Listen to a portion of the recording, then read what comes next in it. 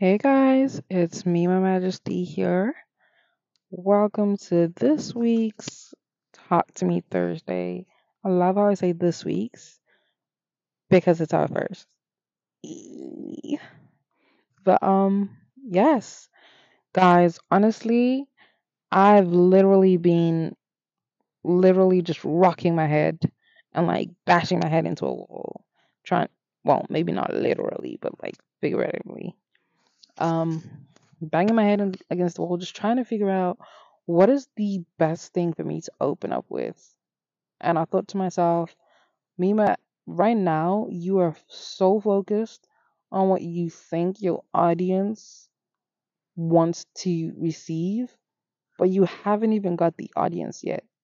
And this podcast is literally called Talk to Me Thursday, a journal to her. Like, it is about your journey to the better version of yourself, to the stronger, more fulfilled version of yourself.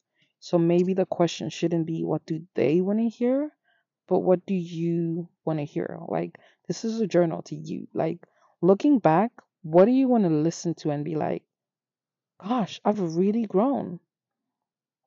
And so I have settled on this topic. It's a lot deeper, but like, if you guys want to get to know me, this is me. Okay. I have so much depth, literally, on my friends. All the friendship groups I've ever been in, they've literally just dubbed me. They have literally just dubbed me someone that's like really serious, but like also really goofy. Someone that's just like got a lot of depth to them. So I'm not about to switch up for you all. Y'all are gonna get me. Okay? Y'all are gonna get me because I'm doing this for her and she needs to know who she was so she can better appreciate who she is. Y'all see what I did there? Okay. Okay. Just taking a moment to appreciate that. But tonight I did a little Bible study. Um Talking like it was based on mental health as a Christian, and reading it, I got so emotional because I didn't. There's so many emotions that we experience that we don't sit with, that we don't like acknowledge, that we don't really understand. And like when you start to realize what it's rooted in, when you start to realize what exactly it is, what it may be, or why it may be what it is, it's kind of shaky. Like, when the unknown starts to have a face. I don't know how to explain it, but like, if you've ever watched Love is Blind, like Love is Blind is this like series on Netflix where 15 women and 15 men date each other for like a duration of like 10 days, I think, and you go on multiple dates with these women until you like narrow the person that you want. But the whole basis of it is like you don't get to see this person at all. There's like a wall in between you, and you don't know what this person looks like. You don't know how tall they are. You don't know what race they are. You don't know anything about them but like the information they give you and their voice. And then like if you do get engaged, you see the person that you got engaged to. And then later on you will meet the other people. But like the reason I'm saying that is that I feel like that's the same with like your mental health. It's like I don't know how to like better break it down for you. Not just like your mental health, but like the realization of like when you've gone through trauma. Trauma is the best way I can explain it. It's like there's this wall between you and your experiences, and like as you experience them, their emotions there and then. But then like when you see the person you became because of those experiences, when you fully can see it, it's not just like a thought in your head. It's not just like a story someone is telling you. Like you're standing and you're looking at the kid. You're looking at the reflection of who you were. And you're fully like, the older you get, the more you start to understand things. And I'm just 22 now, but like there's so many things from my childhood that make so many, like, it just it's baffling. It's like when your parents tell you, "Oh my God, I don't even know." I feel like this is gonna trigger someone, but like if you're from like a Caribbean or African household, and like your parents have a tendency of saying, "You will understand when you're older." Ooh, they did not lie. Okay, I wouldn't. Listen. I would have appreciated if they would have explained it to me as a kid, so when I'm older, there's better clarity in the whole situation. But like to not give me an explanation, and then I have to draw my own map as I get older. And then when I'm older and I fully have like an image of it, it's still not fully clear. And like when you don't have that relationship where you can just like ask about anything, you go looking for answers in any way you can get it really. So all in all, I feel like reading what I've read about Christians dealing with mental health, it was so triggering for me because I didn't even realize that I'm not only dealing with my own mental health, but I'm dealing with my own mental health as a Christian. And that sets a barrier between me and some of my loved ones understanding this journey, because it's like, well, you have God and God heals everything. So, like, maybe just pray about it. Like, or maybe just like, you know, stop looking for attention, or I don't know, stop making a big deal out about it, because it's like it's not all of that. But then you wouldn't apply that same mentality to someone that's suffering from like cancer. You wouldn't apply that same mentality to someone that's suffering from like diabetes. Like, you would advise the person to medicate, you'd advise the person to seek help, go to doctor's appointments, all of those things, like seek external help, not just like, pray about it, meditate on it type of thing, if that makes sense. Um, I don't know. I don't really know. I feel like I've literally just jumped here and there about it, but like my journey with my faith, with God, and with my mental health, I will definitely say that they are definitely 100% intertwined. I feel like logically, I know that I should trust God. Logically, I know that with that trust, there should come a form of surrender, a form of submission, like where I'm giving up my control. I'm giving up my version, my desires, so that they can align with God. Like, I don't want God's will to align with my will over my life, but instead I want God's desire over my life to be what I desire for myself. If I confuse somebody, I'm going to try and explain it. You know, when you grow up and like you want to be an artist and your dad or your mom wants you to be a doctor or a lawyer, and at some point you just want what they want for you, or you want them to want what you want for yourself. In that same way, like, I want to want what God wants for me, because I know that He wants good for me, because I know that what He wants for me, like, He can, like, if someone came back, if your future self came back to you and said that your current relationship will damage you for 6 years, and you won't be able to love nobody for 6 years, you won't be able to like move forward in your life for 6 years, but after 6 years you will meet someone and you have to jump. You don't know where you're going to land, but you have to jump, because if you don't jump, 6 years will become 10 years, and 10 years will become 20 years. And before you know it, you will die alone, never ever experiencing love. That would shock you. That would scare you, right? That would scare you. But because you have that information, after 6 years, when that person shows up, you will say, look, I know that if I don't jump into this, I will be stuck in the same place for the rest of my life.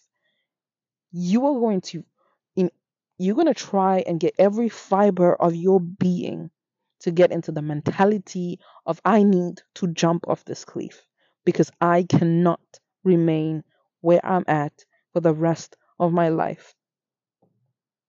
But the other thing is you have that future self. You have that like physical assurance of that.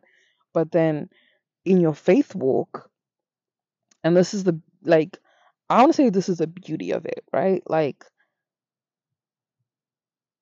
faith is believing in things that you do not see, right? So when I have faith in God, when I have faith that like God is his word and his word says that he has plans for me, not to harm me, but to like fulfill me.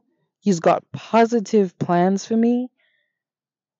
I want those plans because my plans is based on what I see and his plans is based on what he knows because he knew I'd be here at this time in my life before even I had arrived.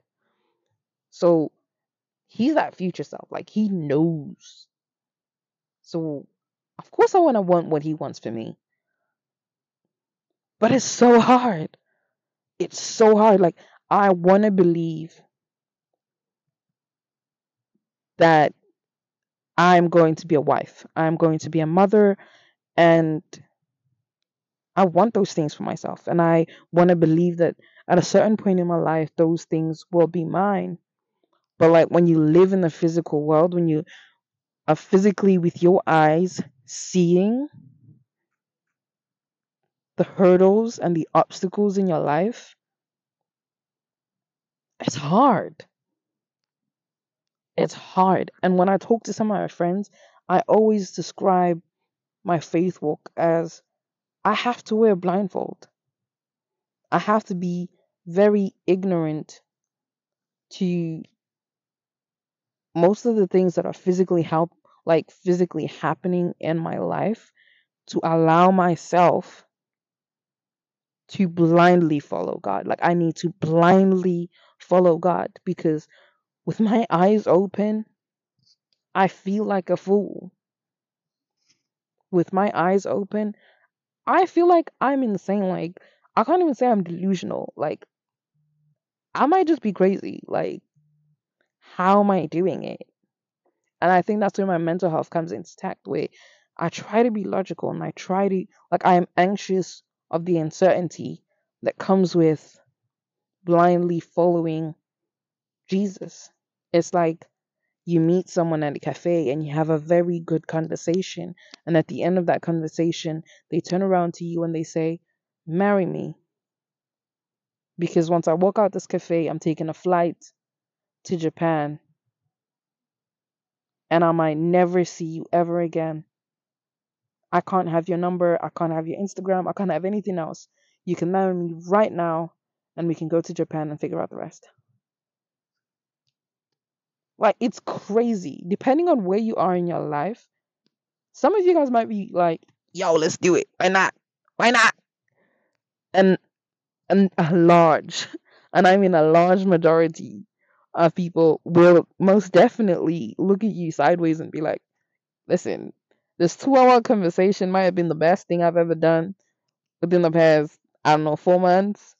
But I don't think it's giving marry me and let's move to Japan. Like it's probably giving, let's talk a little longer, let's talk a little bit more, and iron out all the other details. And then maybe like is a 2 hour conversation enough for you to say yes to someone you've literally just met?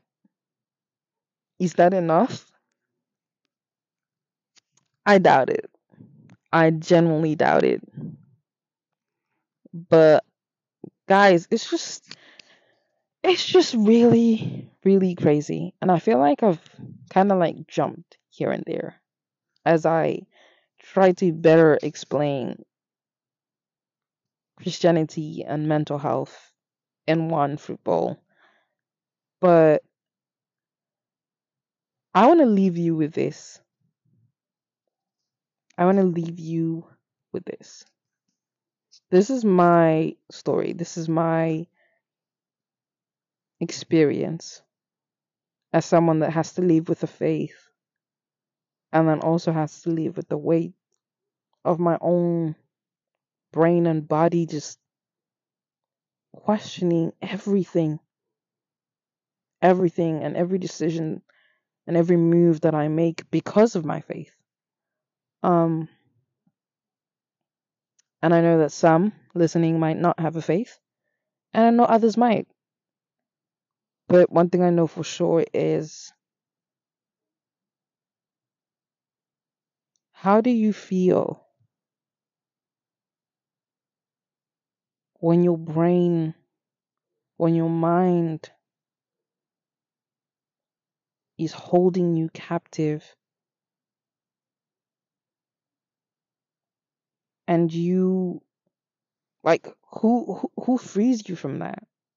Like, how do you even begin to liberate yourself when you're so free physically? You can go wherever you want, you can do whatever you want, but in your mind, whether you're in a crowded room or an empty room, in your mind, you're still in shackles. In your mind, you're ever so hesitant with everything you say or do. You might be the funniest person in the group chat, but no one sees how many times you've had to delete that message before you actually got the courage to click send. Or maybe you're just someone that reads, but you've got so much to say, you just can't seem to grasp the confidence to trust your own words to escape. Where do you go? Who do you go to? Who do you call? How do you liberate yourself when you're the one holding yourself captive? I'm really interested in knowing how people deal with it. I've found certain ways to momentarily relieve myself, but I'm very certain that one day I will have the answer to that question for me. But please just ask yourself that question. On days where you are overthinking and your brain won't just stop, well, no matter how many times you say, I love you, you say, but do you really? Or why? Like, why do you love me? What do you do? What do you do with that? What do you do with never having a complete answer to your questions? What do you do when closure is a myth? I've been Mima Majesty, and you have just listened to Talking to Me Thursday. It's been fun, and I hope you have learned something, and I hope that you return. Thank you.